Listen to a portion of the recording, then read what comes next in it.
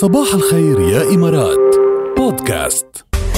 مميز السؤال اليوم ووعى الحنين عند كتار من مستمعينا. شو أكتر مادة كنتوا شاطرين فيها أيام المدرسة وشو أكتر مادة العكس كنتوا من الآخر كسلانين فيها؟ تنبلش مع ريما. جاد كيفك يا ريما؟ صباح الخير. صباح الخير، صباح الأنوار، صباح الورد. الحمد لله تمام. كيفكن أنتوا؟ ريما أول مرة بتشاركينا ما هيك؟ والله أنا مستمعة قديمة بس أول مرة. إيه لا بدنا تشاركينا على طول كمان نسمع صوتك يا ريما. أنا عن جد يعني متابعة جدا للبرنامج الصبح بس حلو. الظروف هيك مرات ما بتخليني. مبسوطة بالأجواء المهم؟ الحمد لله. يعني مبسوطة بأجواء البرنامج بالمواضيع بالأغنيات؟ رائعة جدا بصراحة. عندكم أغاني فيروز هاي الصبح المدلة بتذكرني دايما لما كنت روح على الشغل زمان. طبعا أنا هلأ يعني ربة بيت يعطيكي ألف عافية. بس الله يسلمك. بتذكرني زمان لما كنت روح على الشغل وأيام المطر وشي وبتكون الصبح وحاطة فيروز يعني جميلة. شو حلو شو حلو. طيب هلأ بدنا ذكريات من نوع آخر. أكتر مادة كنت شاطرة فيها يا ريما؟ أنا كنت شاطرة بالمواد العلمية بصفة عامة. أنا ما تعبت أهلي بالمدرسة يعني. المواد العلمية رياضيات بالضبط كنت حبها كتير. مثلي أنا وحش رياضيات يعني. صفر. بالضبط. صفر. بعرف أحفظ يعني كمان. وحش من نوع تاني. ما قالوا بالماث. وطيب وشو؟ لكن كان عندي مادة الرسم بتضايق منها كتير. ما بحبها. ما بحب أرسم. عن جد؟ الرسم؟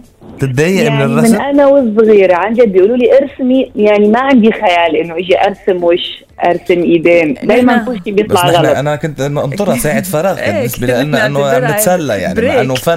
لا بس إنه اللي بيعرفوا يرسموا اللي موهوبين ينبسطوا فيها بس نحن ما مش موهوب بالرسم يعني. ما بيخلونيش أتسلى لأن أنا بتضايق. بضلني أفكر إنه بدي أقعد أرسم فما بنبسط. كنتي ما تحبي أبدا الرسم يعني؟ لا ما عندي خيال تصور. هو خلص كان لازم تعرفي أنت إنه ما عندك موهوبة بالرسم فخلص ليش لا توجعي راسك يعني. بس هي الفكرة إنه هو كانت المادة هاي يعني إنه لازم تنجحي فيها. طبعا كان لازم ننجح بكل المواد بالضبط. فيعني تجيني المس تجيني المديرة تقول لي يا ريما يعني أنت علاماتك كويسة يعني حرام نيجي نسقطك بالرسم. صح يا بنتي حاولي تعملي حاولي تبتكري يعني. أنا كنت جرب شوي بالرسم بس أنا بالرياضة ما تشوفي بالرياضة ما أحلاني كنت يعني نشاط وعرفتك وخفي خفيف حيوية قد ما بدك. نورتينا يا ريما. الله صار فيك. الله يخليك. الله يسلمك. تسلم. شكرا لكم كثير عن جد انبسطت فيكم. ونحن انبسطنا كثير بمشاركتك. محمود صباح الخير. يعطيك العافية. صباحك. الله يعافيك. شو خبرنا تنشوف؟ والله طبعا اول شيء صباح الخير وصباح الكل. صباح الخير للكل ولكل المستمعين ولكم. انا دائما بسمعكم صراحه وهي ثاني مشاركه لي اظن كثير منيح. بس يعطيكم العافيه عن جد ما بتقصروا وجد مستمتع يعني عن جد. انا طبعا يوميا من ابو ظبي لدبي ما بفتح الا الرابعه صراحه فانتوا خير صديق يعني. زقفيل ولا محمود امين الكلام الحلو. محمود يا محمود خبرنا بشو اشطر شيء كنت بالمدرسه؟ صراحة الرياضيات كنت أستمتع فيها كتير. الماث يعني كتير كنت أحبها وعلامات كتير كانت حلوة فيها.